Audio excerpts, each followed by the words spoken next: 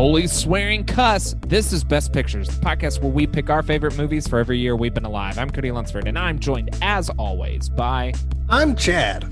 The cuss you are. The cuss am I? Are you cussing with me? No, you cussing with me? Don't cuss in front of me. You're gonna cuss at somebody. You're not gonna cuss with me. You're not gonna cuss with me. And I'm Mark. So, How on was this that, show... Cody? So on this show, as you probably know by now, we each pick our favorite year. We pick our favorite movie for every year. Pick our favorite year we've been alive. I'm still a big fan of 7 years old. I have not fixed that in the document yet. You know what, Cody? Let's take the step. Let's fix that in the document right now. Let's do it right Read now. the script. I will We've do read it. it like 70 times now. Well, I know. Cody, while you're doing that, Chad, what was your favorite year that you've been alive? Oh gosh. Don't say 2020. That's not allowed. It's too easy. Pre 2009 for sure, because that was the divorce year. Oh, that really limits things, huh? Yeah, I want to say maybe 2004. It was a pretty good year. Yeah. I really like 2014. That's weird. I was also thinking about saying 2014. 2014 was pretty go good. with 2012 though. For all three of us, 2014 was like the middle of college, and we're like getting Uh-huh. in the swing of things and getting We comfortable hadn't with even ourselves. thought about Trump yet. Right. Right. Godzilla was in theaters. Oh, yeah. I didn't see it, so I was fine. Guardians of the Galaxy came I saw out. it. That was a Yeah. fun time. I liked that movie. 2014, the summer stands out for me for some reason. Hmm. So that was a good year. Okay. Yeah, not bad. Not a bad year, I don't think. Yeah. Oh, I think I know why it stands out for fucking Cody. Wink, wink, wink, wink, wink. I don't know. Should I know something? I mean, I probably shouldn't know this. You know, Thanks, Chad. it's when a boy became a man. Oh, was that the year of your bar mitzvah? Yes, Yeah, that was he my turned bar- 13 in 2014.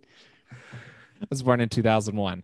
So on this podcast, as you definitely can tell, we each pick our favorite movie for every year we've been alive. We also talk about what the Oscars picked for the best movie of a particular year.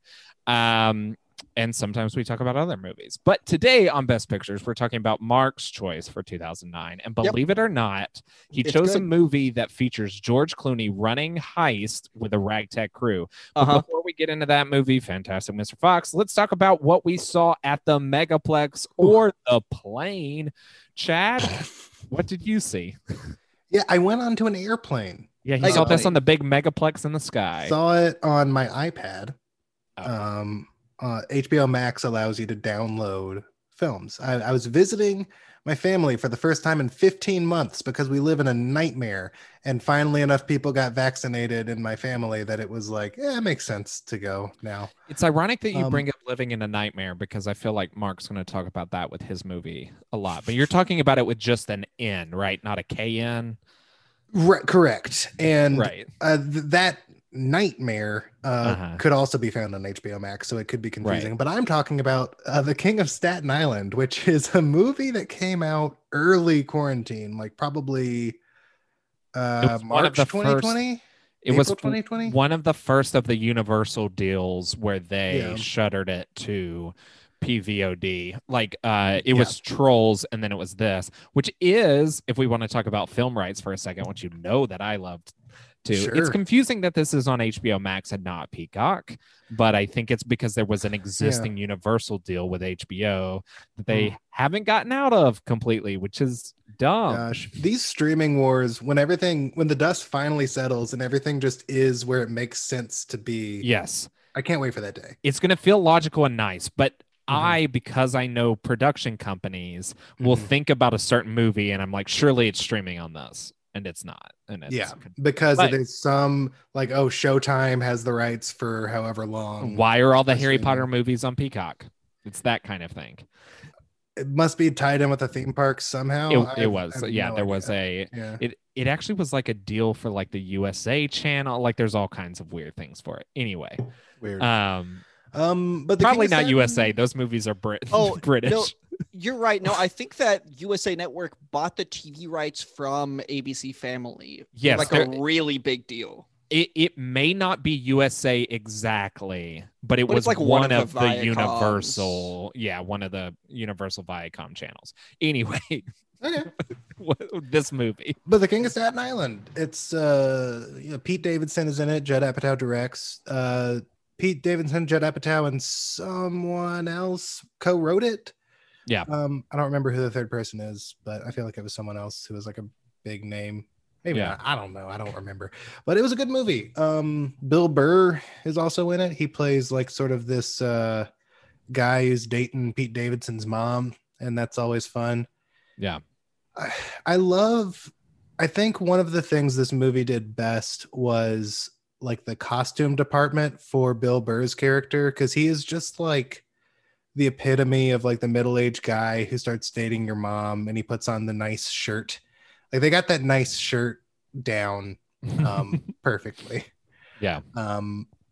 But no, it's a good movie. It's funny. It's also very emotional, as you expect from a Judd Apatow flick. I don't know. It's good. Cody, you saw it a while back, right? Yep. Yeah. But by the way, it's I think Dave Sirius. And he's not really Sirius. written anything else. He's like I think he wrote like Triumph, the insult comic dog, and wrote on SNL, which is probably where Pete Davidson knows him from. Gotcha. Yeah. Okay. Yeah, I really like the movie a lot. I think it's a pretty like well cast movie. Mm-hmm. Marissa Tomei is great. Yeah. If you were giving like a casting award, like that they kind of cast really good people in this, which Apatow's pretty good at. But yeah, it does, from what I remember, have a bit of the Apatow problem where the movie probably could stand to lose 20-25 minutes. Which I always tend to push back on that argument. Not always. Sometimes if a movie isn't engaging, that's the problem. But if you're if you're spending time in scenes that are delightful to watch, they just don't directly apply to like a plot. Yeah, that doesn't bother me. And that, to me, that was the case with this movie, where like I was constantly delighted because I like spending time with these characters. Movies like Once Upon a Time in Hollywood, a lot of people were talking about like, oh, you could cut this and cut this and cut this, and my response was always, but why would you? I like that. I would for that movie. Please don't make us debate Tarantino again. We just did like an hour of that. We did that, and you can listen to that. Just click back on our feed a little bit. Yeah, if this is your first time here, just hit rewind a bunch. Yeah, that's how it works. And then download another episode. Right. I just think that there, I don't know, there were a couple times where I was like, I feel like we got it, but it's still good. Yeah, I think Pete Davidson's, I was very impressed with him in it. I want to see him be in more things. I think he's actually a pretty solid actor. The Suicide Squad. He is. I think he's going to die very early. Very early. That is what it seems to be based on trailers. There's that shot of like a group of people like walking in front of the American flag. Yeah. And my prediction is every single one of those people dies. Like it's not every single one of them, because you see several of them later. Because I think Idris is a part of that original crew, and then the Polka Dot Man is a part of that crew, and you definitely see him later. But more than half of those Pete and I think we get some Lula kind of a Blorg Deadpool 2 X-Force team dying type sequence. But the rumor I have heard of that movie is there is Suicide Squad 1 gets sent somewhere to handle something. Things go bad, they send in the second wave of Suicide Squad to go get them out. Is basically. And Pete Davidson is in Team 1. Group 1. It seems like. Okay. Yeah. But yeah, back to him as an actor. Like he really impressed me in this movie too. Like he really showed his chops. Like I always thought of him as like being very limited in what he can do. And to a certain extent, I think that's still true. I think you still kind of have to cast him as a type, but he can bring more to that type than I think I previously gave him credit for. I don't know if it's you're not giving him enough credit, or he's grown and developed as an actor. I think it's the latter. Very well could because even on SNL when he first started, he kind of was one note. He kind of was only playing himself. he has better on gotten SNL now, for very good at certain characters. Now, there's still a certain type of characters because that is often what SNL is good at, is recognizing one strength and then kind of utilizing it. But I think he's way better on SNL now. Like his Grinch sketch. Yeah, I was going to made bring me that one up. pass I out. don't think he could have done that his first season there. No, but I don't now, either. And he's yeah, so he funny. was- in that. he was funny He's as the always Grinch. playing weird stuff. But I mean, does my out of left field cast him for Ben Grimm thing? Is it starting to work a little more for you now? Yeah. So, I was never when you told me you wanted to cast Pete Davidson in the Fantastic Four as Ben Grimm / the Thing. Is it just Thing? It's Is that the cleaner? thing. He is I the thought it was thing. the Thing. Yeah. Yeah. Um, He's not Hulk. Hulk can be Hulk. right. But But the the Thing Thing is- is always yeah. the Thing. Okay. Yeah. Yeah. Yeah, I think that's fun casting. I'm into that. Yeah, because I don't know. he's got to be somewhat good looking, and you know that there are girls who are out of their mind, and girls and boys who are Mhm. out of their mind gaga for Pete. I would love, and I mean this sincerely, if they got Dwayne Johnson to play the Thing, just because his name is The Rock, and that just makes me. He's too Laugh. old. You keep. He's too old, and he's too like naturally muscular. He's Black Adam. That is Yeah. the only person we stand Black Adam. First of all, I think it's just Adam, and second of all, he's not black. No, it definitely is Black Adam. We got Pierce Brosnan as Dr. Fate. Yeah, We're it's all fine. in on Black Adam. All right, yeah, it's fine. So The Rock's busy, and he's on a jungle cruise. To Hey. be fair, they filmed that Been on like a Jungle seven Cruise seven for years ago at such- this point. Such a long time. I honestly feel like I'm in line for Jungle Cruise because I've been standing here for forever. The thing Cody, is, is there a long line for Jungle Cruise normally? sometimes there yeah, is at sometimes. Disneyland, yeah. Yeah. It wraps around. I waited in line for like 45 minutes, and then I heard a guy tell some bad jokes on a boat. It was okay. That's the Jungle Cruise. Yeah. It has been so long that if Jungle Cruise had come out when it was supposed to be, like they probably would have started filming the sequel this fall. Like it's almost been that long. So you're assuming it's going to be a hit. I don't know that I am. People, word on the street is it's pretty solid. It's very Pirates of the Caribbean esque. Yeah. Not quite that fun. I mean, 'cause nothing can that be. movie, it's well documented that we all love that movie. So Not everyone has the singular vision of Gore Verbinski. You know, greatest living filmmaker? I think we can all that's agree. what chat says. Let's How well move on. documented is it that we all love Pirates of the Caribbean? Because we did all vote against it for. But we all voted For, like, No it Country for Old Men or 9 something. years. Like- Yeah, for 9 years in a row, I think we all voted. And for it took the greatest movie of our lifetime so far to dethrone it. So It's got swords. it was- beat Titanic. Swords. It It dethroned beat Titanic, Titanic. literally. Hey, speaking of the greatest living filmmakers, Mark, you want to talk about your mega? Yes, shouldn't- I I would shouldn't. love to. We have entered the Snyderverse. Yeah, Did Snyderverse or Spider-Verse come first? It was definitely Spider Spider-Verse, right? Verse. Okay. Spider Verse has been Yeah. around for a minute. Yeah, But the term Snyderverse existed before the Spider-Verse movie.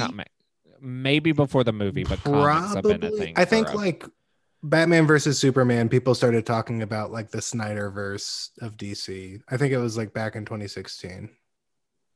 But I Yeah. think that they just called it like the DC universe before. I think they Mark took is it right. out of I his think hands. Maybe. Snyderverse is actually a fairly recent thing because they were so focused on the Snyder Well, cut. hashtag restore the Snyderverse certainly is a new thing. Look, and I am maybe on board of let the Snyderverse exist in its own pocket dimension that is also allows You for the can't rest of the fucking universe release it to theaters because exist. it won't make any fucking money. Like, Well, that's if the only there problem. was a way to stream it directly to my couch where I can I sit know. for 4 hours and watch these movies. But the Yeah. thing, the weird thing about the Justice League Snyder Hold on, cut, can I say first that I watched? We're Oh, discussing now the yeah. the Yeah. Zack Snyder cut of Justice League. It's We're called watching Zack Snyder's Snyder's- Justice League. Did So- you watch Justice is Gray, No, or were you a fucking poser? I I gotta watch Justice is Gray now. You gotta watch Justice is Gray. Yeah, I forgot that they released that. Yeah. I've been watching it off For and listeners that don't on, know, Justice is Gray is the black and white version. the black and white version, which is the Snyder like cut. not black or white, it's just gray. Right. In as fact, it's is Justice. as is Yeah. justice, as we all know in our justice system. Like there are two options: guilty, innocent, or like it's kind of in the middle. And that's why we have house arrest. Sure, yeah, that's what we do to rich people. What does Justice is Gray even mean in I context don't of the know. Justice League? That's the thing, Cody. What does It literally justice mean? means that this movie is gray and has no color. That's literally what I it mean, means. yeah, you're right, That's but it's like that's not simple, what the man. movie's about No, at all. not even a little bit. Like the Avengers, like in Yeah. 2012, Disney's Marvel's The Avengers, they avenged the death of Coulson, right? Right, which What- they kind of put in a backwards way to come up with the name of Avengers, but which still is- they do it. They do it, and I kind of like that. Yeah. In Justice League, even in Zack Snyder's Justice League, they do form a league. Not interested in justice, though. There's They're no like- real care about justice. They're Do interested they in ever say defending the Justice universe. League in the movie though? I don't think they even say the word They- league unless I in don't. the Aquaman is talking epilogue- about distances. In the epilogue, I think when they're like talking about the plans for the table, I think there's like a flag that says JL on it or Justice League on it. I think that's isn't that a thing? Because he was Isn't there a building the sign? Hall of Justice. Yeah. Okay. Again, what justice? Uh-huh. Well, it dawned in the last movie. I suppose it dawned. And now there's a league of it. But okay, Yeah, because it's not All- even justice. They're just protecting. It's not like they Yeah. like caught criminals. truly, the Steppenwolf's not a Defenders is criminal. The Steppenwolf Defenders is a hasn't better done name for anything them. wrong yet. Not really. Well, He did kill he a kills bunch a lot of of people. Amazonians. But it's Yeah. just like he's an alien invader. He hasn't like done a crime. Like Yeah. yes, that's bad, but it's not like there's a law. You know They what I don't, mean? like- He didn't do a crime because we don't have a law in place that says aliens can't. We maybe should create that law. Look, Call it's your maybe- senators. it's maybe on us that we don't have that law yet. It's gonna bite us in the ass for sure. Yeah. Really should have thought that one through. But Because you never know what 25th on the call sheet character actor will end up being Martian Manhunter. And you'll have to. Did you guys know that that guy is in Man of Steel and Batman v Superman? So the idea is that it's a twist that Martian Manhunter was that guy the whole time. But do you? Wait. Yes. Yes. Who So- does he, who, what? So when Martian Manhunter comes out and was Ma Kent and he Yeah. turns into Martian Manhunter and then he turns in and he's like an older African American like general. He was in those two movies? Yes. Oh, okay. And that's the actor that actually plays Martian Manhunter? Yes. Okay. I'm going to be honest, for a lot of the epilogue, I was on my phone. So well, I this was saw in the him. middle. Also, for a lot of the middle, I was on my phone. I was on my phone for a solid 2 hours of this movie, which noted It's fine. is only half. So Right. it's maybe better than a lot of movies. So Hey, here's the thing. Here's the thing we Listeners, should all I admit. want you all to Here's the know. thing we should all admit. I like this movie. It's kind of good. I like it. It's a good movie. Anyway, hold on. Back to talking shit. But seriously, like it's way improved upon the stuff that was in the theatrical cut. Right. Way more than I thought it would. It's amazing what they had filmed and what they chose not to use. I do think the argument, though, Mhm. is yes, it's improved. And Mhm. yes, it's functional as a movie. Yeah. And yes, I like it better. And yes, it was relatively engaging for that 4 hours, even though there's a ton of shit you definitely could cut. Mhm. If you can't get the concept of the Justice League, like the fact that you have to have 4 hours for Well, it to functionally okay. make sense is a mistake See, and I think in of that- itself. I would argue that you don't need the 4 hours. I think you could easily trim this down to like a 3-hour movie. I think you could that- have Yeah. done like 240 and probably been okay. I I think, think that you could have done a Mhm. Flash movie and Yeah. a I mean, that's the original sin. And a That's the Cyborg original movie. sin of Yeah. the DC Yeah. universe, truly, is Mhm. they Justice League had to be phase the second half of phase 1 of the MCU instead of just the Avengers. And in that, lieu that of is that, the fundamental flaw. Using 40 minutes of this movie to be part 3, the gang gets together. Right. It works. Right. Is it part 3 or part 4? I don't remember. I don't remember. It's roughly the midpoint. They're all fighting together against Steppenwolf for the first time. In the right in the sewers. middle of the movie. Yeah, and Aquaman shows up and the League is justiced. Yeah. Hey, oh shit. Can we all also admit this? You heard us on this podcast 2 years ago talk about how we like Joss Whedon's Justice we League. were stupid. It's bad. It's like- bad. We just saw colors and like heard some jokes and we're like, I guess it works. I think that like Yeah. I personally had just watched Man of Steel and just watched Batman versus Right. Superman, and Yeah. I was happy that there were jokes and happy that there were bright colors. I was excited for a change. Yeah. Now Yeah. in this, there's no jokes. There's no bright colors. There's jokes. There There are is- jokes. There there are is- jokes. Jokes. There's way there more are- levity in this cut than I thought there would be. It's Yeah. not Batman versus Superman 2. It's a new lighter tone for Snyder. He took some of the notes of like, hey, Batman versus Superman didn't make the money we wanted it to. Yeah. People are reacting negatively to it. It did take some notes. And then the other notes are like, this is God, superheroes are stupid. Fuck you. Eat my butt. But I'm truly astonished. Like I watched this breakdown that a YouTuber did about like the changes that were made, yeah. and it's astonishing that like Zack Snyder had these scenes filmed and they were Right. functional and they were like good. And they hired Joss Whedon to come in and reshoot these same scenes and add like terrible jokes in.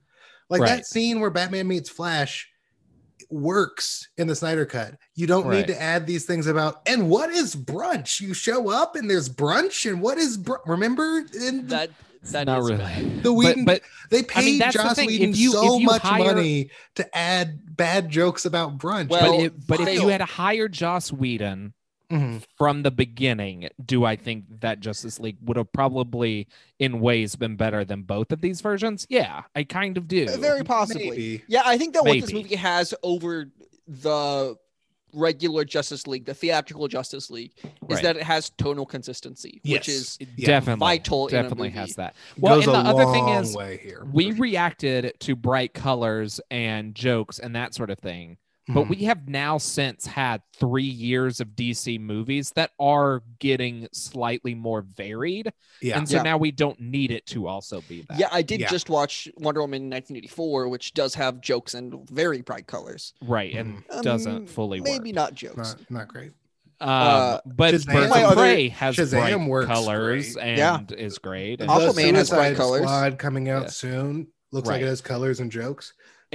then we're gonna have the Batman, which looks very like dark, but it's like Mhm. I'm fine with that because now we're having some variance, like in Yeah. the Yeah. thing. It's not Like when you all make your Snyder's Superman version, movie, which is not my favorite version. when Superman feels as dour as Batman, that's a problem. Like if they had made the Shazam movie as dour as Batman versus Superman, Yeah. that would have sucked. It would It's have been so good that It's, that it's just Shazam what is Snyder like- likes about superheroes is not necessarily what I like about superheroes. So there's always going to be kind of a fundamental Yeah. like But I think disagreement there. But this works. I think that it does work here. I think that like Yeah. doing the Justice League as like this team of like gods who like come Right. together. It works in this like epic.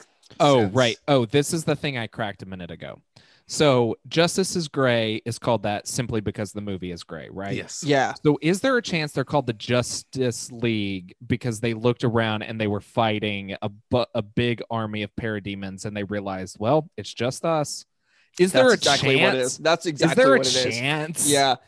And It's the Justice League. there's stenographer who was just off camera, made a Right. note of like, that's good, Justice League, and just didn't get the spelling right and didn't really. And then they asked Superman, and they're like, so just Justice League. He's like, You know, oh yeah, no, that's great. Yeah, that's what I said. there's a little known series where Mr. Freeze Yeah. and Iceman and Jack Frost get together, and it's the Just Yeah. Ice League. The Just Yep. Ice League. Yeah. Yeah. It's a weird crossover. And there's the league that Joker runs called the Justers League. That one wasn't as good. Here's my next question.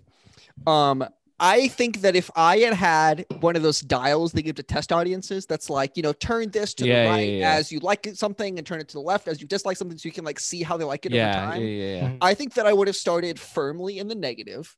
Yep. With all of the the orchestral like nuns singing. Yeah. No, I didn't know. Thank you. I think I would have stayed in like the 4, 5, 6 region for about 2.5 hours. Yeah. And I think that when the ending of the last fight is completely different than it's good. Just I think at that point I would have cranked it to 10 and been like, this rules. This is awesome. Spoiler alert, when Flash is like having to reverse time because they lost. Yes. It good. rules. Good. Rules good. so very good. Very good. Very and good. the fact that they didn't just like send Superman off to just like save civilians that are for some reason living in Radiation Town. Because they didn't have gas for their truck or some shit. Yeah. Stupid. Like Flash is like, they use Flash to push a truck and they use Superman to lift an apartment building. Yeah. And that's how they like write them out of the Steppenwolf fight so that it's not too easy. Right. So bad. I think them losing the fight, yes, I would have cranked that to 10. I think that shit rules. So I think that the reason that I like this movie, and I'm talking about this movie in a positive light, is because I spent 4 hours watching this movie and ended it in a pretty good mood. I think that I will say though, if I had that dial, 3/5 of this movie was like probably bad to me. If I had, but I got like Stockholm syndrome into liking this movie. If I had that dial during the nightmare sequence, I would have dropped it down to. Well, that's the weird thing about this movie is like, if that was setting up Zack Snyder's weird Mad Max fantasy Superman is evil movie that he so badly wants to make, clearly, if it truly were setting that up, I'd be like, I'm into it and I want to see this movie. I don't like that scene. We know that it's not happening makes it the fact we know that it's not happening makes it so annoying. But also, I think that scene in a vacuum is kind of bad. The Joker, it's a good Batman dynamic. I don't know. I think Batman saying, I'm going to fucking kill you. Hey, you're Batman. You don't kill people. Well, I just am like never absolutely into that. does kill people. It also in this world where Superman has gone bad and created a dystopia future where everything is bad, he might start killing people. Maybe, but I don't know. I just think it was a lot of like, isn't this fucked up? Kind of. It just was not my favorite. I mean, I didn't love the Joker of that, but everything else was good. I like the idea of that universe. I like the Martian Manhunter scene.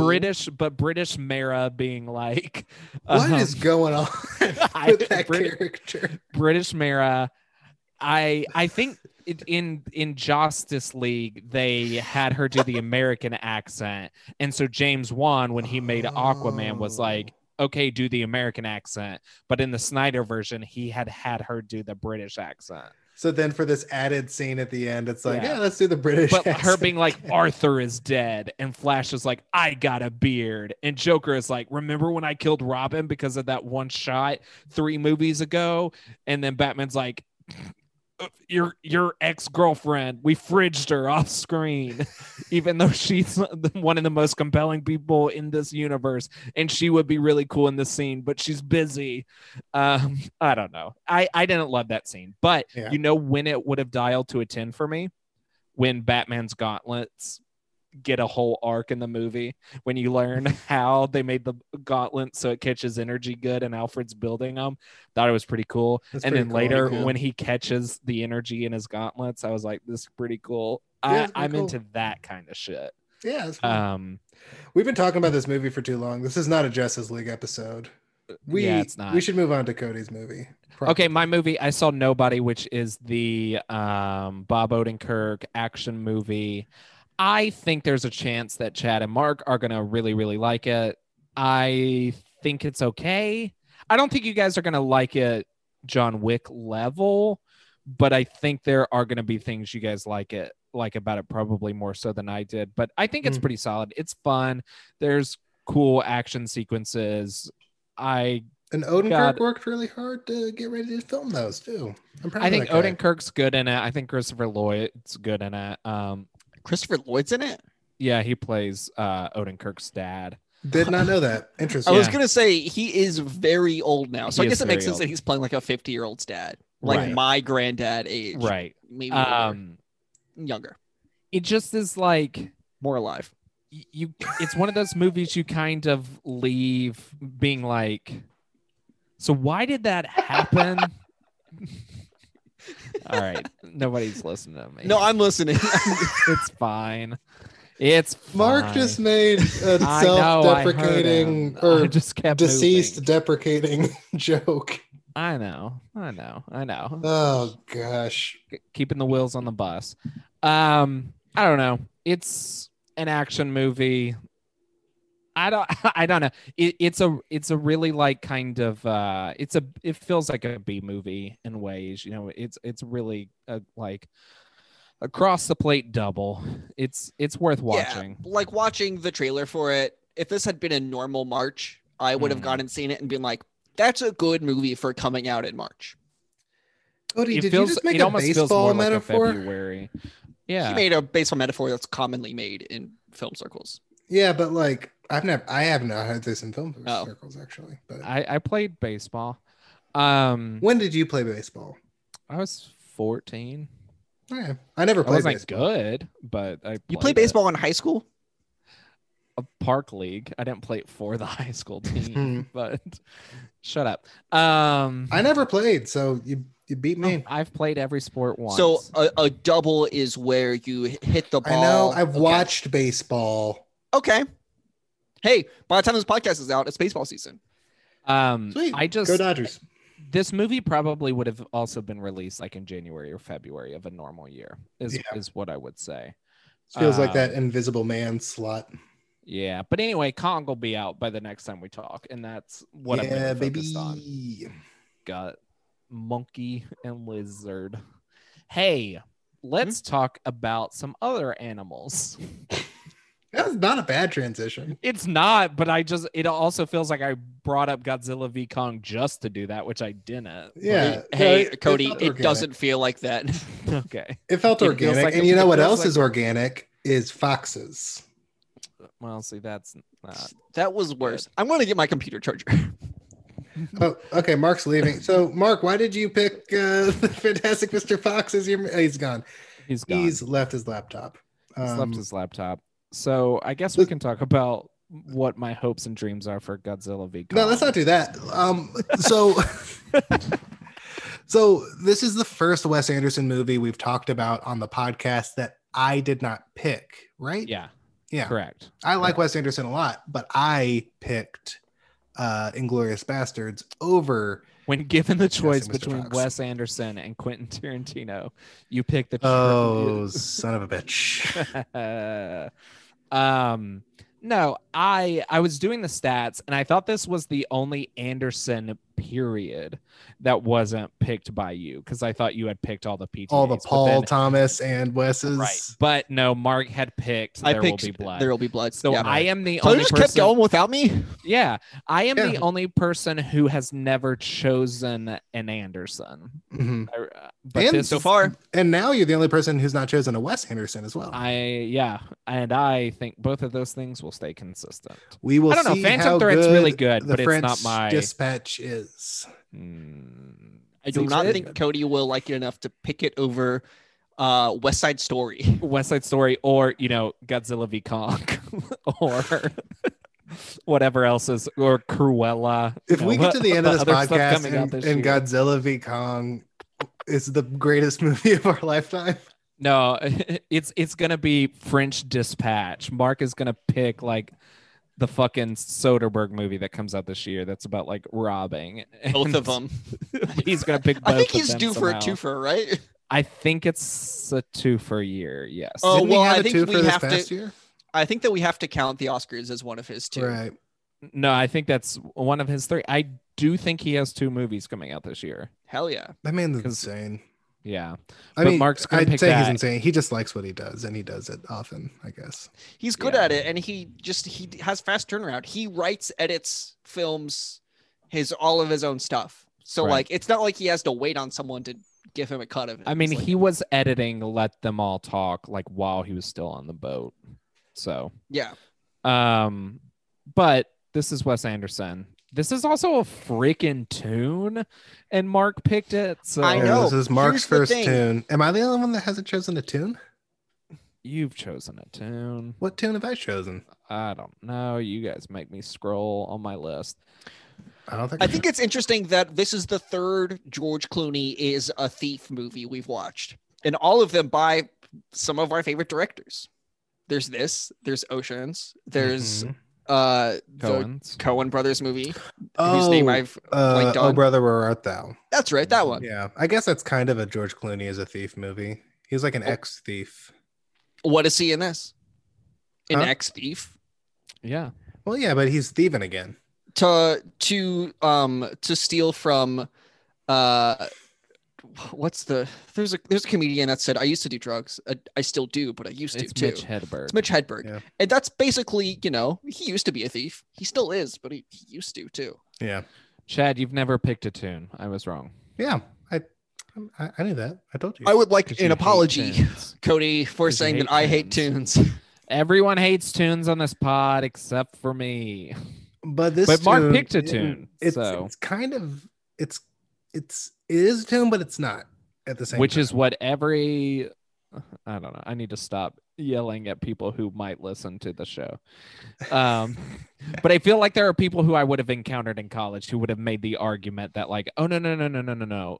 You watch dumb baby movies. This is a good art movie. It's like, shut up. It's all anime. I do think that this is the most accessible of any Wes Anderson movie. I agree with that. Yeah. It is maybe my favorite Wes. Moonrise Kingdom, I have not watched since 20 whenever the fuck. And that one's also that one feels like it would be your favorite to me. Yeah, Moonrise Kingdom. But I like Fantastic Mr. Fox. It's definitely more accessible than his other animated movie, which I found very what's the word? Not polarizing. Pretentious. Well, distancing, cold. I can't think of the right word. But I should probably rewatch I Love Dogs. Here's the other things. I don't love dogs, so. Oh, interesting. I feel like my most controversial opinion on this podcast is that I'm not a dog person. I feel like you kind of have to love dogs to like I don't that think movie. that has anything to do with my enjoyment of that movie. No, I don't think it has anything to do with your enjoyment. But yeah, if Mark pointedly does not like dogs, then yeah, I think certain things about that movie won't work. I just don't like the random. We talked about it on the Darjeeling Limited episode. Well, he sometimes did we talk about it? Because that episode got lost, like every other Wes Anderson episode.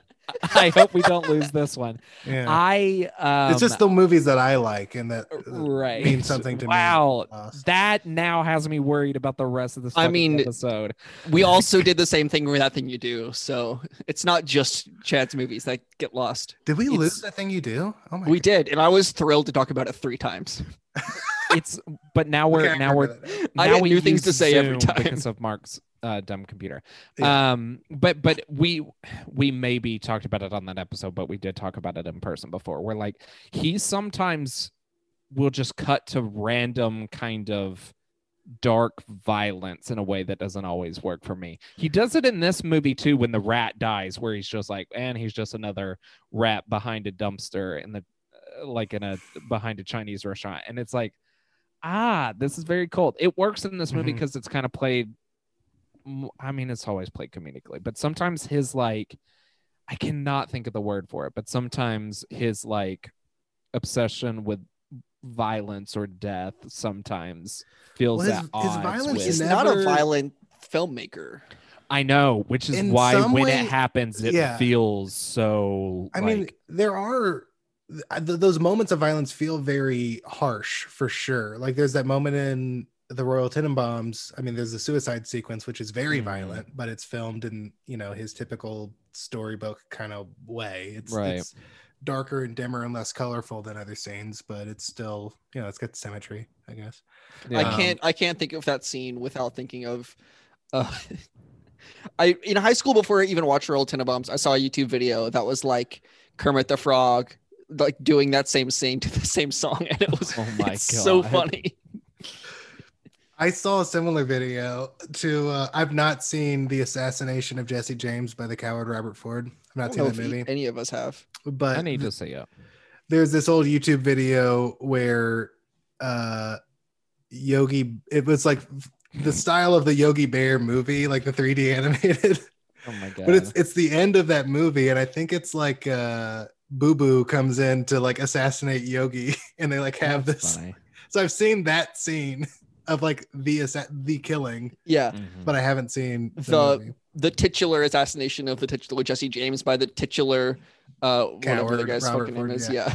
I think detachment was the word that I was looking for. There is a level of like cold detachment to the violence sometimes where it's just like, here is this like violence. Here it is. Yeah, it has no interest in like putting you in the shoes of the characters, because it is like it's presented to you. It's almost like you're watching a stage play when you watch violence in a Wes Anderson movie. The violence and death is not very empathetic. Yeah, I guess that is a piece of it. There's that moment in Grand Budapest Hotel where I forget which character it is, but like all 4 fingers get like chopped off in the door as it like closes.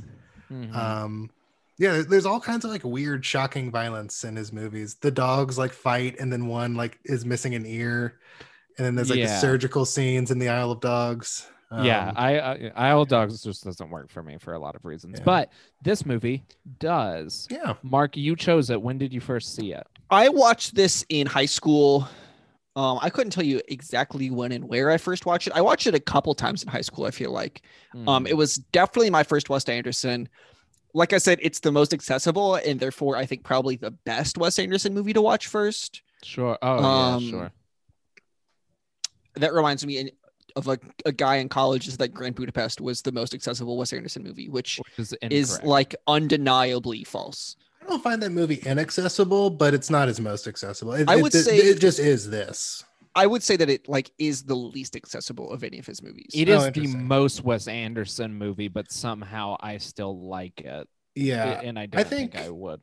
I feel like it's generally delightful enough for mass appeal, whereas like other movies in his filmography aren't. Like I even like.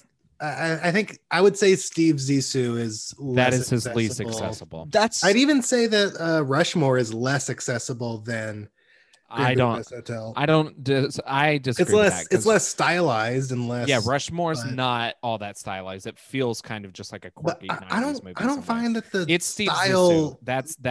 Steve Zissou is the answer. It probably is. Yeah, I feel like maybe.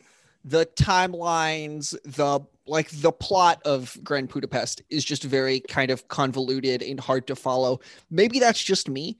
And I've only seen it once and would like to rewatch it. I watched it before I would have considered myself a Wes Anderson fan, which is weird because at the time I had seen this. I had seen the one that comes after this that I've already forgotten the name of, even though we talked about it, Moonrise Kingdom. And I like both of those, but I wouldn't have like considered myself a Wes Anderson fan. And then I watched Grand Budapest and was like, I'm definitely not a Wes Anderson fan. Then I watched Royal Tenenbaums and I was like, I take it back. He's good. I think Mark is similar to me, but leans more positive. We're like, in general, that's a fascinating question, because I think there are some things you are definitely more positive about, and there are definitely other things that I'm vastly more positive about. Yeah. But anyway, fascinating question. So no, but with Wes Anderson, you and I both like, yeah, he's good. We're just not going to like everything he does. And sometimes the style doesn't always work for us, but you lean more positive towards it and I'm a bit more neutral, but I think we're along the same lines. Yeah. I mean, my take is normally that it, like, I said this on one of the Darjeeling episodes that we tried to record. My experience with Wes Anderson has kind of taught me that I will enjoy his movies better on a second time through. That's so like when I watched Darjeeling, I was like, I think I like this, but I don't really know how I feel about it until I rewatch it, which I haven't yet. And you know, I feel the same way about like Isle of Dogs and Grand Budapest and, you know, all of the other ones that I've only watched once. Yeah. But I do agree that his movies get better if you watch them a second time. I believe that, but I don't think I would ever like Isle of Dogs. I think I mean, sure, I don't think you're gonna like all of them. Yeah. But I think that it's part of the remove is like the first time you watch it, you're kind of removed from everything. Yes. And then the second time you're watching it, you kind of are able to pay attention to more things because you know what to expect. Like the first time you watch it, you're like listening to the dialogue and trying to figure out what's going on. Yeah. And the second time you watch it, you're like, I know what's going on, but like what is like actually happening on a deeper level, which is just harder to tell with him because all of his stuff is kind of removed from the emotional center of everything. So what is this movie? Like what is this movie? So this is an animated movie animated by stop motion legend Henry Selick, adapted from a book by Roald Dahl. Though? I thought so. Selick and Anderson started working on it together, and then Selick left, seemingly. Oh. Is what I could tell. And then Anderson finished it. I don't know who actually did the animation for it. I do not think that Wes Anderson is an animator. No. Wes definitely didn't. Like somebody came in to do the actual animation, and it was going to be Isle of Dogs. Not him. Was it Selick? No. Okay. So it's probably the same person. Yeah. But I mean, it's the Tim Burton directed Corpse Bride thing where it was like, well. Yeah, I mean, like, I think that when a live action animator animates like a stop motion movie, it's usually like they set the aesthetic, they direct performances, and they have approval of the animation. Right. But for the most part, he's like, yeah, just like, have my classic production design, which I will tell you about and be really detailed about, but I'm not going to like watch you. I'm not going to sit here every day as you do it. Yeah. Yeah. So yeah, Selick was originally like working on this movie, which is very interesting because Selick directed James and the Giant Peach, which is another Roald Dahl book. Good, and it really makes me wonder, should all Dahl books be stop motion? And I kind of think maybe. Well, the first Willy Wonka is good, so maybe not all of them. But like, would it be better as a stop motion? The second Willy Wonka movie. Sorry, no, the second Willy Wonka movie's good. I agree with that, but would it be better as a stop motion movie? Would a filmmaker like Wes Anderson be more suited for it than a filmmaker like Tim Burton? Maybe, but they're both good at stop motion, so it kind of makes sense that it happens. Should Taika's takes? Oh my gosh, I forgot he was motion? Doing it. What is he doing? He's doing the Wonka prequel, right? Oh no. Oh, are there multiple Wonka projects going on? There's so Wonka prequel was Paul King, who would be incredible doing stop motion. But what are Taika's? Because Taika was doing like the Oompa Loompa spinoff. Honestly, no, thank you, Taika. I don't know. I think it would be good. He was doing like 6 of them.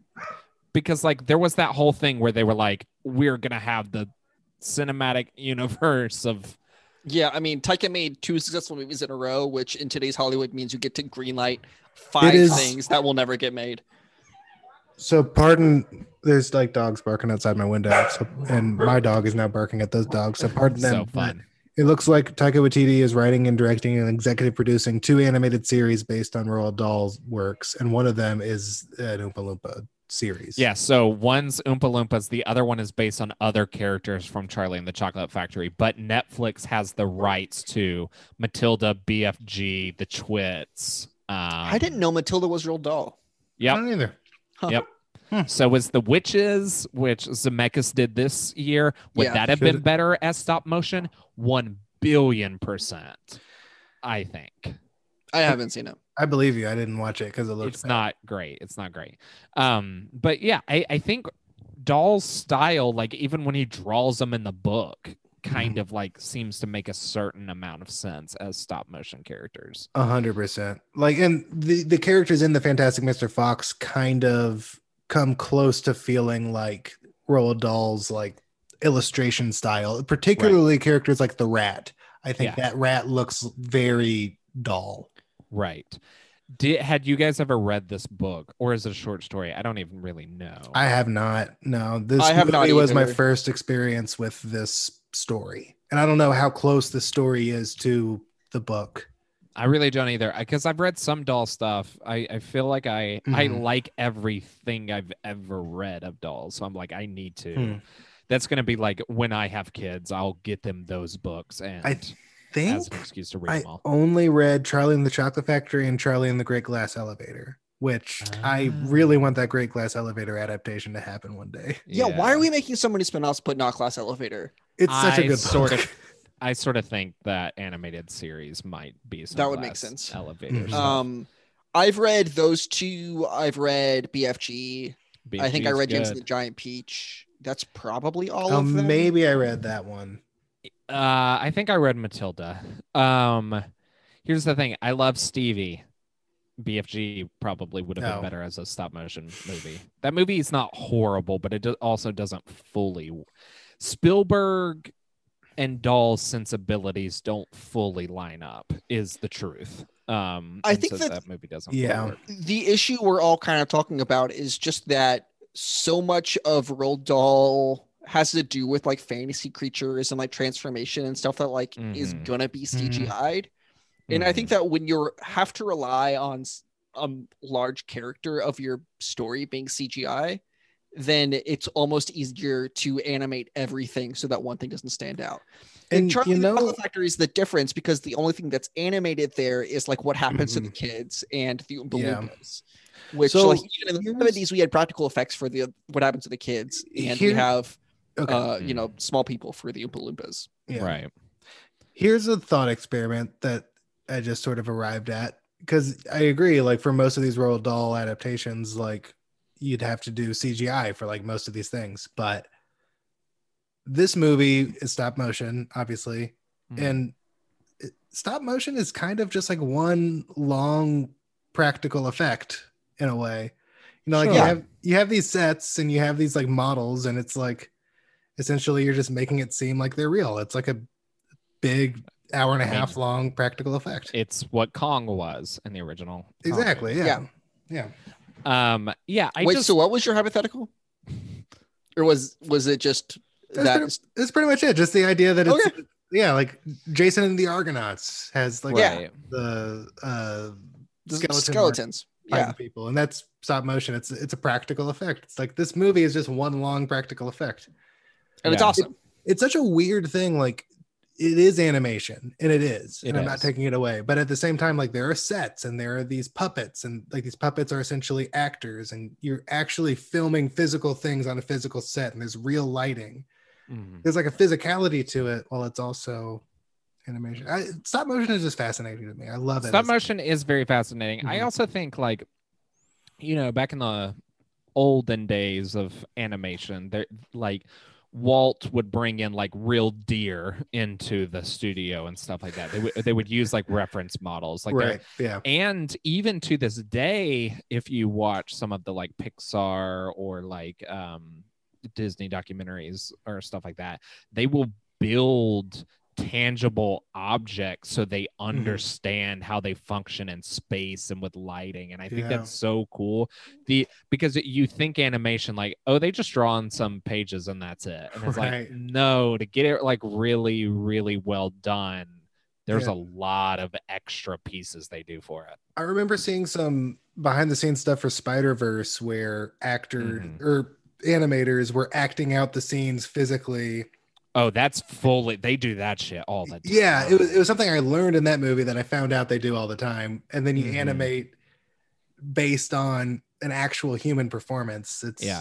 It's cool. Like, in that Frozen 2 documentary, which I bring up all the time because it is one of the best filmmaking documentaries I have ever seen, and I stand by that firmly. There is an animator in that who does a whole piece of like, okay, she's got to figure out how Elsa's going to do the thing where she runs up on the wave and freezes the it thing and in like the the trailer, hand motions. yeah. Yeah, so she's got to figure out like, okay, if I'm moving and doing that, how do I do it? How does it look natural? Right. Which, having just seen the trailer, that's an incredibly moment. Animated scene. Very well animated. Yeah.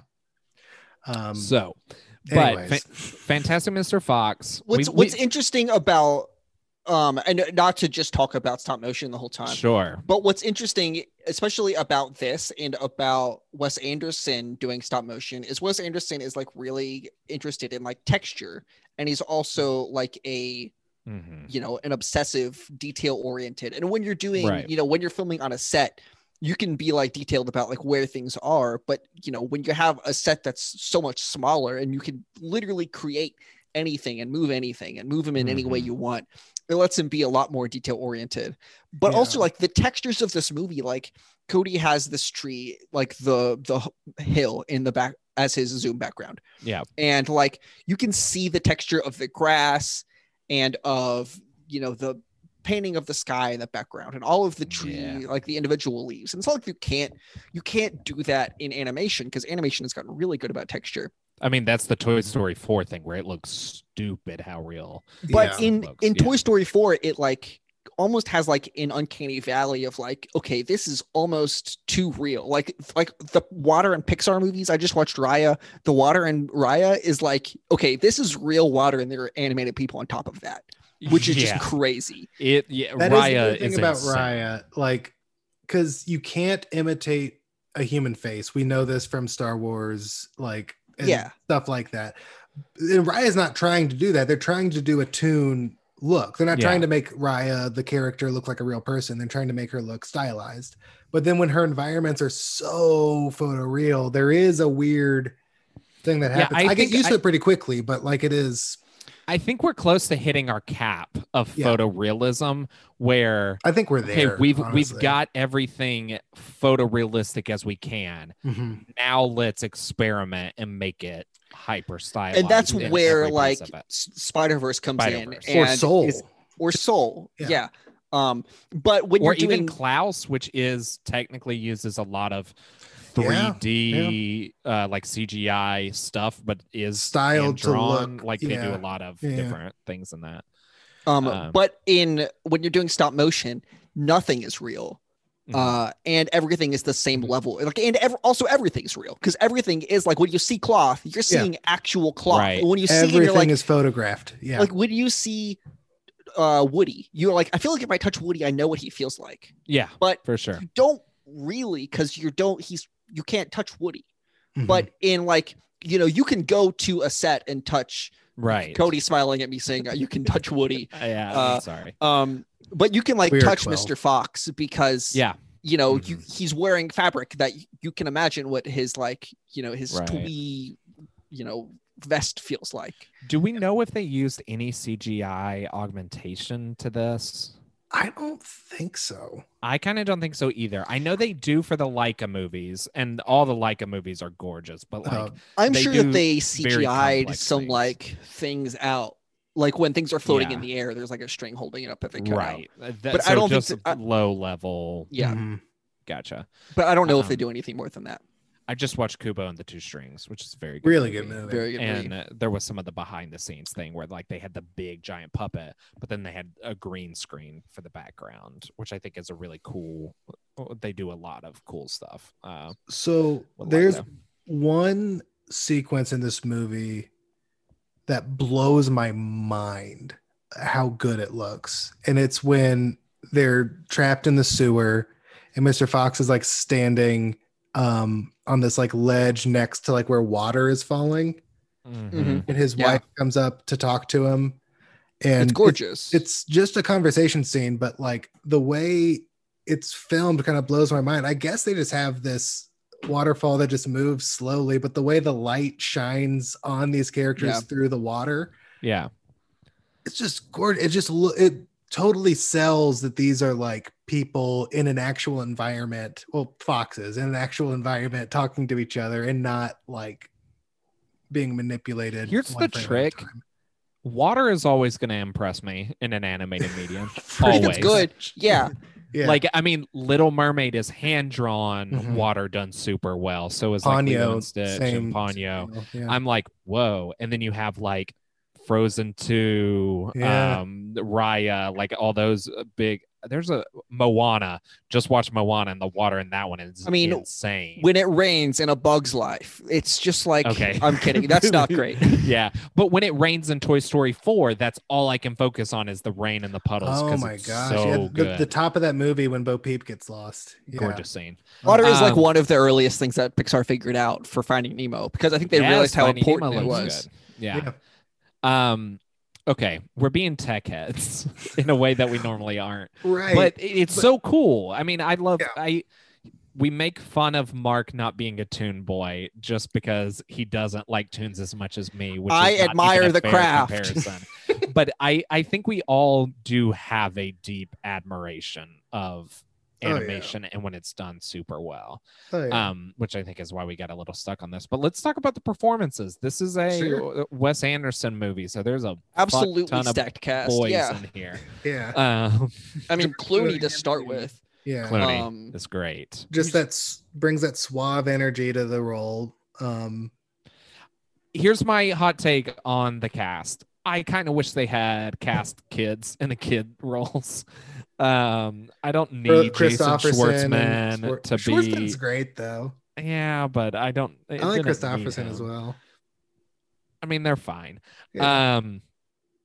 But yeah, I mean, Meryl playing the wife, and she is very good. Wait, Glenn Close plays the wife. No, that's Meryl Streep. No, the joke is. Yes, the wife. What if there was a wife? Willem Dafoe was the rat. Just makes so much sense. Yeah, he's so good. They got Bill Murray as the Badger lawyer. Yeah, at Badger, Beaver, and Beaver, which makes me laugh. Yeah, there's funny. A lot of those fun kind of things. I like the humans in this. Yeah, I didn't realize that Christopherson was Wes Anderson's brother. And Bean. Yeah, those three.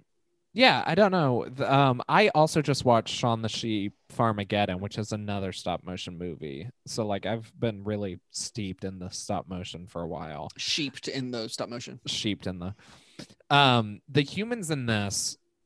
I like their designs. They're all very like specifically designed. You've got shapes. Like the tiny one, the short guy. You got the very large, like fat man, and you've got the tall, very scrawny, thin and scary, menacing guy who wears the tail as a tie.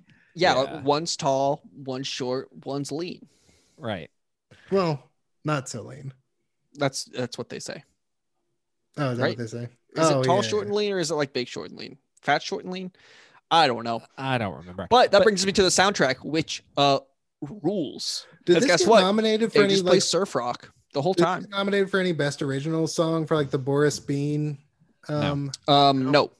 It did get nominated for score though. Yep. Okay. So let's do a quick diversion of that. It got nominated for best score. It also got best animated film nominated for those. It lost win both of those to the same movie. Up won best score and best animated film. Here's the thing: probably deserves best score. Up has a really good score. The score is fucking incredible. It really is, and we know I'm not the biggest score boy, but that Married Life score is you just cry.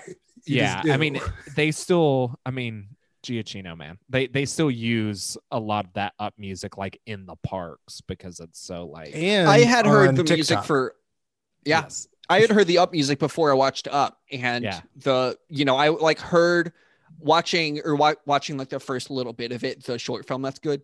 Yeah. The score there, I heard it and I was like, oh, I'm already sad because I know what's going to happen. Yes. That score's so good. Scoring this is good too. Do you guys know that the song at the beginning is a Disney song? It's Davy Crockett. Yeah, Davy Crockett. Yeah, like that's from the old movie. Yeah, it's from the it's the TV show, not a movie. TV show, and they did those movies, Chad, they may have ended up releasing them theatrically, but it started as like the Disneyland TV show is what it was called. Interesting. Wonderful World of Disney stuff. Definitely watched those as a movie on VHS as a kid. So some of them do exist as movies. Okay. And I went back to watch shows that on Disney Plus, and yeah. boy, howdy, is it just about killing Indians. Native Americans, yep. yes.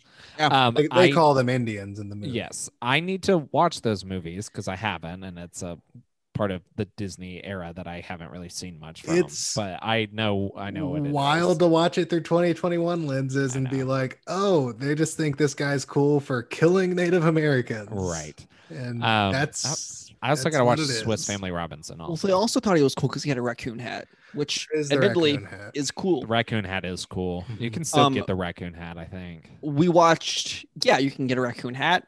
No, but I mean, like, just kill a raccoon, skin it. Yeah, no, don't. We watched some of those in Tennessee history class because Davy Crockett is a Tennessee hero. Oh, looky there. Yeah, Lookout Mountain. I don't know. Yeah, there you go. That's part of Tennessee. That is a part of Tennessee for sure. Not all of it. Just a small portion of it is in Tennessee. You can see 7 states. Supposedly. I don't know if you can see Ohio from. They claim you can see some wild states. It's like Kentucky, sure. Georgia, of course. Yeah, you're Alabama. I get it. Yeah. Yeah. I mean, if you turn around, I suppose you could see Alabama, but you can't see West Virginia from the mountain. West Virginia, Mountain Mama. I'm getting the Beach Boys. Yeah, there's some Beach Boys. Yeah. There's some Beach Boys. It's like a lot of like 60s rock, folk rock. Mm-hmm. There's the song that Petey sings that they claim is about songwriting, but it's actually great. It's really that sounds good. Yeah, and that joke is just very funny too. It's so funny. You wrote a bad song, Petey. Or songwriting. It's great. The Boris Bunsen Bean song is also great. Mm-hmm. Should have been nominated. Should have been nominated. The Petey song. Fine. I will look up what got nominated for Best Original Song in 2009 since we're all asking. But other performances. So Cody had issues with the kid performances. Not really issues. I just wish it was a kid. I just love Schwartzman. I think he was well suited for the like bitter child of the Fantastic Mr. Fox.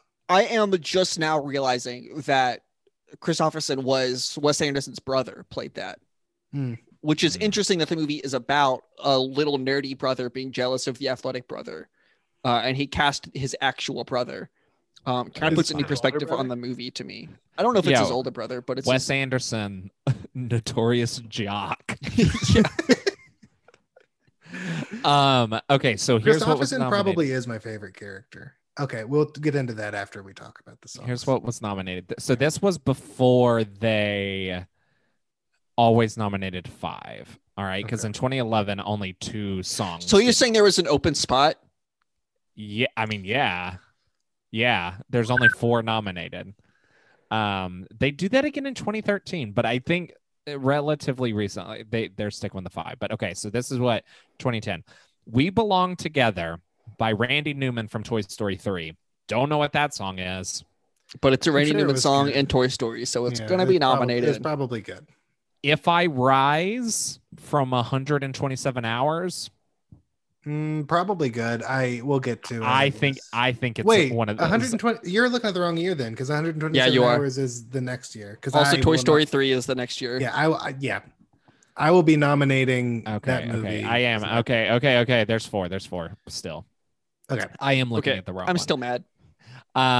The Weary Kind from Crazy Heart. That makes sense. That's about Jeff Bridges playing a washed up country singer and T-Bone Burnett. Okay. Yeah, I'm sure that's probably a good song. Yeah. Take It All from 9. All right. I didn't see 9. I don't know. There actually are 5. Some Song from Paris 36. Never even heard of that movie. Nope. And then 2 songs from The Princess and the Frog, Almost There, down in New Orleans, both bangers. So we will talk about it next week. I haven't seen Princess and the Frog. But you don't very often see a double nominee from the same movie anymore. Yeah, that's kind of wild. What won that year? The fucking Crazy Heart song. Okay. So yeah, I feel like A Princess and the Frog song could have won if they didn't split the vote that way. Well, in 2007, 2 years before, Enchanted got nominated for 3 songs, and it lost to Falling Slowly from Once. But yeah, there's definitely a song in Enchanted that could have won Best Original Song. Yeah. I'm trying to remember the name of the one. It's like the big musical number where like it's the fucking okay, hold on. I lost it. It's the That's How You Know. That should have won. Yeah.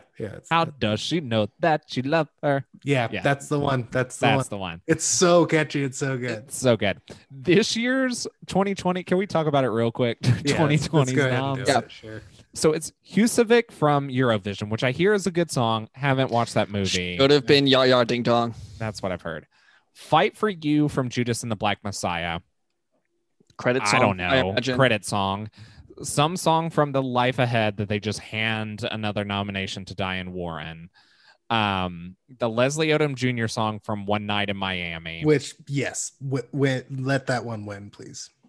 But the thing is, it's the credit song, right? It's not the song. Sam it's not Cooke the one song. he sings, because they won't nominate Sam Cooke's song. So they're basically he's going to win it for singing the Sam Cooke song. Is the truth? Right. They're gonna remember him singing and be like, "Oh, that was good," and he'll win because of that. You are correct. Yeah. And then Hear My Voice from the Trial of Chicago 7. This is one of those years where it is all the like bland ballad Oscar stereotypical Oscar songs. This is what Eurovision. Glory from Selma did to us. I mean, basically. I mean, the Elton John one last year, I mean, that was a pretty good song. Remember when we had Mystery of Love in 2018? That was good. Win? I think so. I hope so. Remember when? I don't think for it did, some actually. reason it won. It did not. Hold on. What Mystery of Love? It lost to Remember Me, which to be fair, yep. That should have been. That's okay. Mystery of Love. I'm okay with that. Okay. That is also a year where we had This Is Me from Greatest Showman. Like that's actually a good Oscar year. That was a really good year. Hey, how about 2018 though, when you had Shallow for a Star Is Born, when a cowboy trades the spurs for wings from the crust of Sprouts. All the stars from Black Panther, which was like a real radio hit. Yeah. Then The Place Where Lost Things Go from Mary Poppins Returns, which is a weird nomination. Yeah. It is, but it's not the best song from that movie. What's the best song from that movie? The Upside Down song. No, but it's the bathtub one. The like use the imagination. I can't remember right now, of course. But I understand why they nominated the Feelings song. Yeah. Hold on. Musical score and soundtrack album. What is the name of that song? Can you imagine that? I also like A Cover Is Not the Book. Right. I like that one. That's a good one. A cover is not a book. So Is that the animated one? But that is that's that the one where Lin-Manuel Miranda raps, and it kind of takes you out of it though. Oh, I take it back. He doesn't rap. He does the does. same. I mean, Let he me tell fast you a talks. story about it. He does.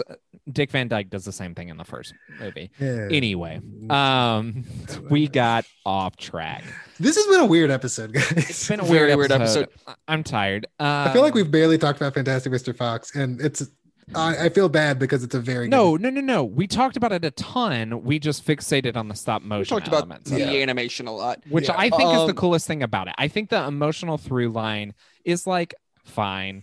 It doesn't like to quote someone speaking to George Clooney. Well, it doesn't make me cry. I don't know. I didn't do that all that well. What the fuck it are you doesn't. talking about? He doesn't make you laugh, but he also doesn't make you cry. Right, but this movie does make make you laugh, but it it doesn't like. So the emotional through line's like good, but it doesn't like overly get me in my feels. I like the emotional through line. I like the dialogue and kind of the quickness of it, and the whistling. That's fun. The cussing, which Cody trademark. claims has been, they make that joke too many times. I disagree. I was around in 2009 is the thing. So I remember when all the indie kids came to school and started saying like, "Yeah, cuss you," and it's like, I mean, okay. Yeah, I was That's an what I indie kid, remember. so I still enjoy that. I like cuss yourself. I like it when their eyes turn to stars. I like That's fun. The fist. I like the cutting into the side of the dirt to see them move around is always fun for me. Yeah. I think this movie, like the fact that it's animated, lets Wes Anderson do a lot of things that he wouldn't be able to do normally. Yeah. Like I feel like in Royal Tenenbaums, he does some stuff where like the house is kind of cut in half and he moves around the house. Am I imagining that? He does that a lot. He does that there. He does that for Steve Zissou's ship in that movie. I feel like there's he does that with the train in the Darjeeling Limited, the train, and he does the cut in half thing. But I feel like it breaks like whatever fourth wall. Mm-hmm. It feels less out of place in an animated movie because you're like, well, everything's kind of, they can just do whatever they want because this is not a real world. Yeah, right. Every set is built from the ground up in this movie. So there's no practical locations. So you can literally do that anytime you want. It's kind of incredible. There's things that like wouldn't be possible, like the diving sequence where Christoph and what is his son's name? Jason Schwartzman's character? Foxy Jr. Ash. Ash. Yeah. Speaking of indie kids, all indie kids in the early 2010s wanted to name their son Ash. Oh yeah. Oh gosh. After the Pokemon or after this? After this. And probably the Pokemon. Nah, Pokemon's for fucking dorks. Like us. Dorks grow up to be indie kids, Cody. I hate to tell you. Not always. There's a slight difference. Well, yeah, but all indie kids were dorks growing up. I don't know. I feel like we are all indie kid adjacent, the three of us, but we are not full feet in the water as much as some. I keep my foot in every water is the thing. Yeah. I mean, I am a jock. I'm an indie kid. I'm a nerd. I was a middle child, Cody. I'm all these things. Sure. I keep 1 foot in, 1 foot out. So maybe I'm just speaking for myself, but we're not naming our sons Ash, in other words. No. I did name my pets Archie, Betty, and Veronica, but that's nerd shit. It's also cringe shit. It is cringe. I regret to. But also, they're dogs, cringe. And dogs are cringe, and cats are also cringe. This is not an anti-dog take. What's funny is I called Chad cringe for naming his cats Archie or Betty and Veronica, and my cats are named Kitty Pride and Jean Grey. Yeah. So like, Mark's is named. I'm sorry. What is? It's Kitty Pride Shadowcat. Get the whole name out there. Well, it's Kitty Pride Shadowcat and Jean Grey the Phoenix. Yes, you're correct. But Mark's is fucking Mr. Frizzle. Yeah, so, like, we all have. Pets are allowed nerds. to have dorky names. Their names don't mean anything. They don't care about their names. Dogs care about their names. About their names, don't you, Kitty? Okay. She's right here. She sits on the couch with me. Hey. Oh. What? I just hit my microphone. I'm sorry. Canceled. Hey. Let's talk about our Best Picture alumni. So George Clooney, we've talked about. Yep. I'm sure we've talked about Meryl somewhere, right? Yeah. Devil Wears Prada. Devil Wears Prada for sure. We did a Devil Wears Prada episode. Yeah. Schwartzman, Murray. Yep. Both from Wes Anderson films, and then I have the cast in front of me. Wes Anderson. Noah Baumbach co-wrote the movie. Oh, I didn't count him. My bad. But yes, he should have counted. Also, who else co-wrote this movie? One of it's just Wes Anderson. It's Wes Anderson and Noah. Oh, you're right. It's just the two of them. So Darjeeling Unlimited or Darjeeling Limited team. That's a hint. Oh yeah, Owen Wilson is in this movie. He plays the coach. Yeah, I have the cast in front of me, so I feel like this is cheating. That is cheating. It probably is a little bit. And who else? We'd already said Jason Schwartzman, right? Yeah. Oh, Roman Coppola's in this. Who co-wrote Darjeeling? I didn't count Roman Coppola. Adrian Brody's in the movie, but he's in the movie. He's in a quick voice role. Yeah, he's the mouse. Oh, is he the little mouse that wants to join the fight at the end? I like so the little cute. Mouse. I love that little guy. So there's two more. Here's the other thing. Veteran actors. I do love any movie where a fox is rascally like this, over the hedge. Also, you can include the Zootopia. The Zootopia, but also like I guess it's Peter Rabbit is a rabbit that's being rascally, but it's the same kind of thing. The number one fucking Peter Rabbit stan in the world. So what can I say? Surely Willem Dafoe. Yeah. Is an alum. I can't place what movie we've talked about with him in it. Antichrist. Have we covered that? What if it was? I don't remember. But yes. Spider-Man? No, we did not do Spider-Man. On this feed, we talked about The Lighthouse for Pickies. It wasn't that. What the fuck was Dafoe in that we talked about? Was it one of those like Shakespeare in Love or something like that? It's one of those, but the fucking computer I'm on, I can't do Control F easily. Well, okay. For my sheet. Don't take it out on the computer. It's okay. We can think about this for a while. Okay, let's think about it for a long time. I'm just gonna scroll through his Wikipedia here. Yeah. Scrolling through his IMDb. Finding Nemo. He's in Finding Nemo. Finding Nemo. That's it. Yeah. Also, Life Aquatic. So there's one more. There's one more person then. There's one more. I feel like it's probably some Wes Anderson it's gonna take a while. It's probably just some guy. It's not really. Not really. Is it Michael Gambon? No, we haven't talked about any Harry Potter movies. Go ahead and tell us, because I don't think we're gonna get it. It's Brian Cox. He's in this? Yep. Who's he play? Mark. Who does he play? Peabody. Daniel Peabody.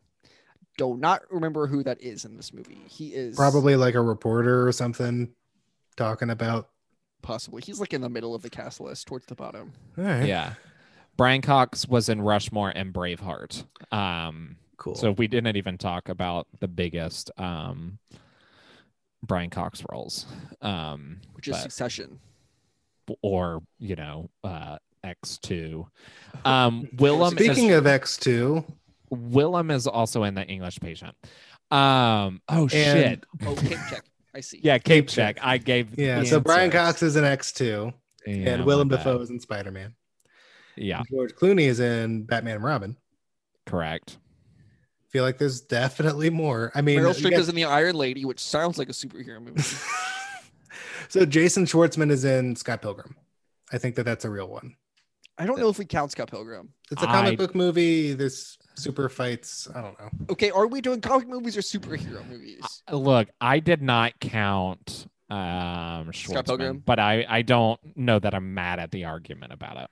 I mean, hey, it's your segment. We're just participating in it. So there's one more, and it's like it's upcoming, but it's a close upcoming, so that's why I counted it. Owen Wilson is in Loki. That's it. Yeah, that's it. Hey, buddy. So this movie, arguably a big fucking failure. 46.5 million on a 40 million budget. That's not what we call good. No. But I could see why. It's a shame. Like it's a good movie, and it's not like, I feel like I wouldn't show it to most kids, or at least like you have to be a certain age to like it. It's not like take your 5-year-old nephew when you're babysitting because it's the latest animated movie. It's not that kind of movie. But it's based on a children's book to some extent. No, it is, but it still doesn't like feel. I feel like it wouldn't be engaging for children in the same way that it is for. I mean, it is a children's book that was like written by a guy that was either in the Holocaust or escaped the Holocaust. So, a different type of childhood. Yeah. No, but I'm just saying, I'm not saying it makes it a better or worse movie. I'm saying that's why it probably wasn't the biggest commercial hit. Yeah. I mean, it's the same. Isle of Dogs didn't make that much money. I mean, that was a PG-13 movie, which like, right. It's weird. Cause like, I want more like adult animated movies that aren't Sausage Party, right? Like I want animation to reach,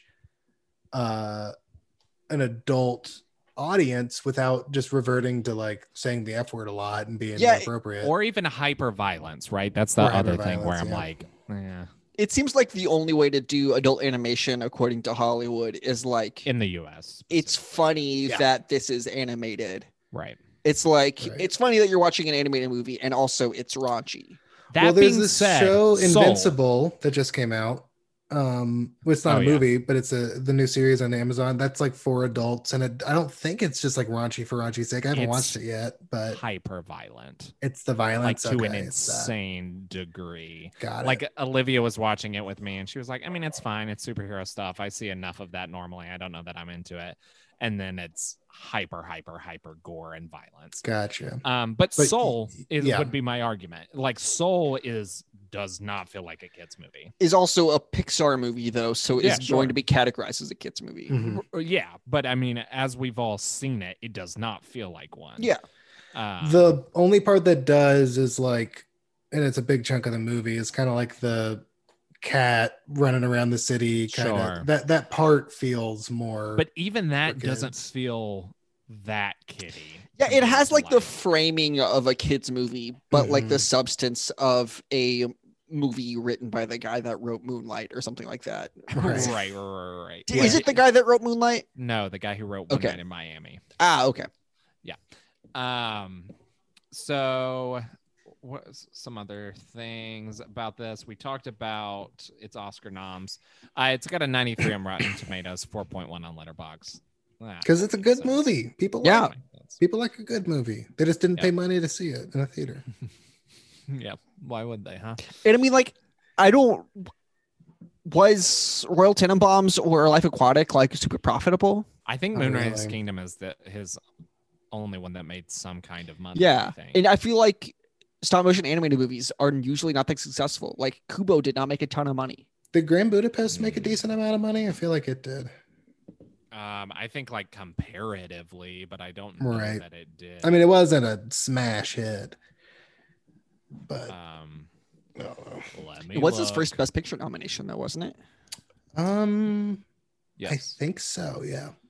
Okay. Yeah. 172.9 million on a $25 million budget for Budapest. That's a hit. That's a hit.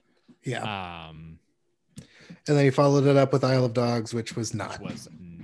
Yeah, did not make money. And I like that movie fine. I think it's like bottom 2 or 3 of his movies, but I like all of his movies. All right, so his biggest hit is Budapest. I think they opened it in more theaters, but I think it got re-released around Oscar season once it got nominated, and I think it just opened wider. But Moonrise 68.3 on a 16 million budget. That's still a hit, but Budapest feels like a massive hit comparatively. Now I'm just checking. Royal Tenenbaums made 71.4 on a 21. That's not a huge hit, but it is a hit. It also was a pretty, I mean, for the budget. Yeah.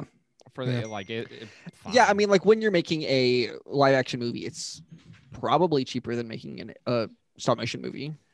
Production wise, I don't know if that's necessarily true. Rushmore only made 9 million more than its budget. So but that was his second feature, so it's hard to compare. Yeah, but I was like, oh, that's where he like really broke. But I guess it's Tenenbaums. So we'll see. Maybe French Dispatch will make a fuck ton of money. It's got Disney marketing behind it, and hell of a cast. Good cast. Looks good. Do we want to play a quick game of who is in French Dispatch without Mark looking at the cast list? It's like everyone. It's so many people. I mean, it's like everyone who's hot. You got Timothée Chalamet. Timothée Chalamet is in the film. I'm just going to go ahead and say, is Saoirse? Saoirse Ronan is, yes. Yeah. Tilda Swinton is. Frances McDormand is. I mean, Owen Wilson. I'm just going to go ahead and guess. Ooh, hold on. Yeah, he's in it. I think Adrian Brody is also in this one again. Adrian Brody is second. Is Willem Dafoe back? Mm-hmm. Willem Dafoe is back. Is Bill Murray back? Bill Murray's back. Yeah. Bill Murray is back. Who's the newcomer? Del Toro. Benicio Del Toro. Yes. Yeah. It's like Alden Ehrenreich or whatever his fucking name is. No, is he in it? That would have been good. No. Seems like the right kind of guy. No. Is the kid from Budapest in it? No. Yeah, wait. I don't remember what his name is. No. But I thought he was for a second. Oh, is Ralph Fiennes in it? Wasn't he in Budapest? No, he's in Budapest. Not I in don't think this. he's in this. No, he's not in this. There's some huge names you guys are missing. I know, like it's just so stacked. It's like, just so go stacked. ahead and list them off. But no, I'm gonna try and make you guys guess. Commissioner Gordon. J.K. Simmons. No, other one. Gary Oldman. Other one. New one. Oh wait, new one. Oh, and the TV one. No, the Batman. The Batman one. Who plays him in that? I forgot. Robot Man. Actor. Robot Man. Hunger Games. Just tell me. Jeffrey Wright. Okay. And then you've got that was my Sabretooth impression. Leave whatever. Liev Schreiber. Ray Donovan himself. Ray Donovan himself. You've got Gordon Stash's brother. You've got Hulk. Bana? Nope. Ed Norton. Ed Norton's a frequent collaborator. Of course yeah.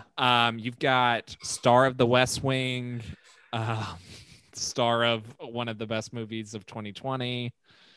Is it CJ in West Wing? I'm blanking on her name. No, younger. Is it Josh? Younger, female. Oh, it's Elizabeth Moss. Elizabeth Moss. Yes, recurring role on The West Wing.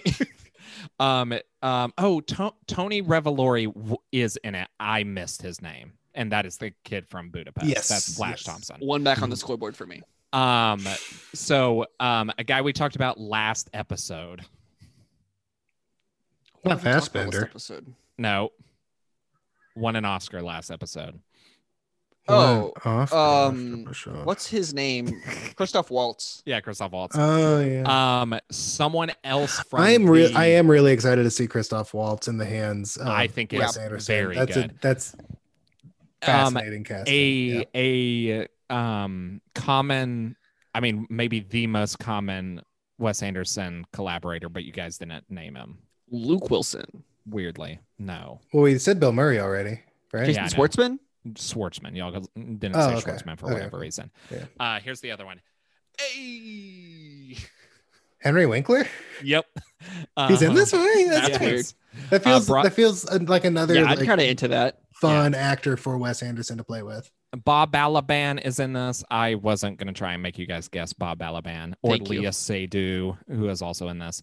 The other one. She's a Bond girl, I think. She's the Bond girl. I know this is helpful for you, Chad. She's the Bond girl inspector. She's in one of the Mission Impossibles as well. Okay. Kind of doing the same thing, but before. Yeah. The other one, she plays a mom in Darjeeling. It's Angelica Houston. It doesn't matter. So now other that guy we've who's in it that I wanted to hold on. French the other guys I wanted to, I was like, there's no way I'm going to get you guys to say Matthew Almeric, but it's exciting that he's in it because that is bleeds out of his eyeballs from Casino Royale, the surprise dad in Sound of Music or Sound of Metal, who I think is very good in that. He's in that movie. So anyway, dad in Sound of Metal. Christopher Plummer is in this movie. Yeah, I Sound of Music. That up all the time. Yeah. So anyway, that's our fun little game to round this out, I guess. Yeah. So now, so go check out the French Dispatch in theaters eventually, and maybe on Disney Plus after that. Maybe. That's a good question. Will it go to Hulu? It'll go to Hulu. It'll go to Hulu. My guess is Isle of Dogs and Fantastic Mr. Fox are on Disney Plus. Because they're animated. They're for kids. For Isle of Dogs is for children. I didn't say it, Cody. Disney said it. Disney said it. And you love Disney, Cody. This is a Searchlight, and they put Nomadland on Hulu. Searchlight is making stuff for Hulu. Yeah. That shows my instinct is that it'll go there. No, that makes Maybe sense. It won't. We'll see. I think that live action Andersons will go to Hulu. I think that's a good call, but also we will see. So we are now an hour and a half into this episode. Right. We're wrapping up. Do we think that this movie is better than Inglourious Basterds? By my math, we spent 10% of this episode talking about the cast of French Dispatch. Yep. Good. And 20% talking about Justice League. So weird. Some things have to be said. We were not meant to have a proper Wes Anderson episode of Best Pictures is the lesson I'm learning here. Well, here's the thing. It's I often am not into it, and I sometimes, if I'm not the most into stuff, can tank an episode's enjoyment for everybody. So we focus really hard on the animation. But I do like this movie. I like this movie a lot. But we talked about the animation stuff a lot. Cody, that being said, how are you voting? Between this and Inglourious Bastards. Well, I was trying to think of like what would the Fantastic Mr. Fox version be. So the Inglourious Cussers, I guess, is how they would say it. Between Fantastic Mr. Fox and Inglourious Cussers, I think I'm going to go Inglourious Cussers. Yeah, we talked a little bit about my ongoing struggles with me not knowing that if I like Quentin Tarantino as much as I used to, but I still think that is his opus. But do I think this is Wes Anderson's opus, and do I like Anderson's opus? No, I think you're more of a Tarantino. I think that even if these are both the masterpieces of those directors, I think that you like Tarantino more than you like Wes Anderson. Yeah, I think that is true, even though I am cooling on Tarantino and maybe warming up more so to Wes Anderson. So like that's kind of what's happening right now. But I do think Inglourious Bastards is the best movie to me. Mark, why don't you go? Yeah. I mean, I will probably also say Inglourious Bastards. That probably would have been my pick if Chad hadn't taken it. And I feel like if me and Chad's picks were reversed, you probably would have taken this if Inglourious Bastards off the table. That's my instinct. Probably, yeah. I think these are like neck and neck for me, to the point where like it's honestly hard for me to vote as well. I think I am going to stick with my guns and go with Inglourious Bastards. I do think it's between that and Once Upon a Time in Hollywood is my favorite Tarantino. Just those dialogue scenes, man, and the tension that builds. It's just Fantastic Mr. Fox is probably one of, if not the most delightful movies we will talk about on this podcast, but I don't think it like moves me emotionally in the same way that like those types of scenes, like the basement bar room scene of Inglourious Bastards, like stresses me out. And it just feels like, I don't know, that's the power of cinema. And the power of cinema is also to delight you with like funny foxes doing heists on mean men. So like the power of cinema is so many things, but like I think I feel it more in Inglourious Bastards than I do here. But I adore both of these movies quite a bit. All right, feels like it's pretty unanimous. So let's wrap things up. Chad, you want to tell people where to find you, your new project, and what movie you're looking forward to? Yeah, so you can find me on social media at Chad A. Oliver. You can find my new podcast at LOTR Sentence on Twitter and Instagram. And that podcast is the Lord of the Rings Sentence, where I'm reading through the Lord of the Rings week by week, one sentence at a time. By the time this episode comes out, there will already be 2 episodes out about the first 2 sentences of the Fellowship of the Ring, which I'm contractually obligated to complete. That and The Two Towers and Return of the King. So what if you die first? He's going to. What movie? I've disconnected my headphones. I can't hear you. Okay, now I can hear I had asked what happens if you die before that podcast ends. Is like in that contract, you have a successor? I think Please say it's not me. I think probably it would just mean that all of my belongings go to the president of That Might Be Cool Productions. That's a bad contract. We'll keep you alive. I don't know. Jason's a good dude. I trust him. I don't know. Yeah. Hey, but in the movie I'm looking forward to, there's not really a movie I'm looking forward to in the next couple of weeks, to be perfectly honest. But I'll probably watch the Mortal Kombat movie. It looks hell yeah, you will. Yeah, it looks like there's some fun action going on there. We're getting vaccinated, bitch. We'll go fucking see that in theaters. I will watch that on HBO Max, and I won't burn one of my AMC spell slots on that. But you get 3 a week, you dumb whore. Yeah. Anyway, Mark, where can people find you? You can find me at Watlington Mark. You can also find me listening to We Need to Talk About Spider-Man. I'm just going to steal that plug from Cody. I mean, go for it. I don't care. I guess you'll have to wait another month or so to find me listening to that podcast. I already listened to the episode. But go and subscribe to the new feed, which do that is now. Surely out by this point. Surely, if not, just once again go back an episode. It was but also it's on this feed. The movie I am looking forward to, I don't know. I clicked one of the ones that Cody sent me randomly, and it was a bad Thunder 2 Force. weeks. So you're a superhero movie on do you Netflix. know who directed that? You're not excited for it. It's Ben Falcone. Ben McCarthy. Yeah, you don't want to watch that movie. Look, I was never going to watch that movie. But if I had to pick one I'm excited about, I'm excited that Octavia Spencer and Melissa McCarthy get to do a movie together. That's true. That's fun. Here's the thing. We would all say Lizard versus Monkey, but that will be out by the time this episode comes out. So LVS or LVM. Where did the S come from? Oh, it's from BVS. My bad. Yeah. You can find me at Cody Lunsford _ on Twitter and Instagram. You can find me at Cody Lunsford on Letterboxd. I will be hosting We Need to Talk About Spider-Man, which has some gorgeous cover art that I'm excited for everybody to see. You can see also a good theme song. I was going to mention that as well. Yeah. Mark will be on it in a couple months. I will be on Lord of the Rings Sentence probably before again too in long. A couple months. That one's sooner. Yeah. I'll in a little bit. I'm also going to be on Lord of the Rings Sentence theoretically. Eventually. We got to record that episode. I have to read to get there. Right.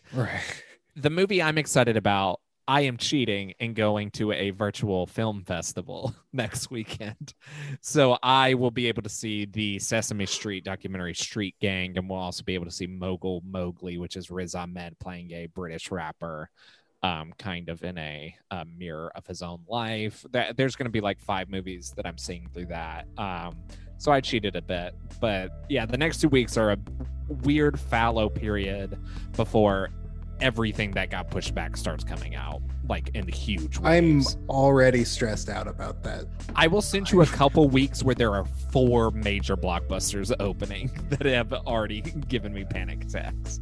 Yikes. How are we going to... And that's why I'm precious with my spell slots on AMC right now. You can't save them up. I'm stocking them up. I'm doing it. I'm doing it. All right. So, hey, Mark, what's the best movie of 2009? Inglourious Custards. Chad, what is... It's like No, it's good. It's Custards? good. Yeah, it's good. Chad, what is the best movie of 2009? Inglourious Bastards. Cody, what's the best film of 2009?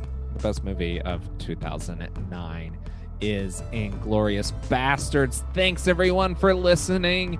And remember, I'm going to lose my temper now.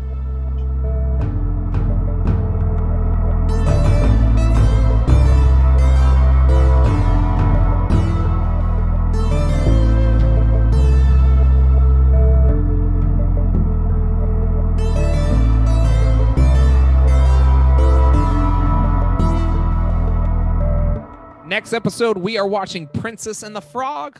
All you have to do is hop on over to Disney Plus, and you can watch that one. Or you hop can rent it. Hop on over there like a what, Cody? Like a bunny? Well, or a frog. Oh, that's what I was. Or you can rent it on Amazon and iTunes, wherever you want to find it. But Disney Plus, you should have it. You watched WandaVision. You forgot to cancel. Anyway. Mandalorian. Ben Falcone and the Winter Soldier.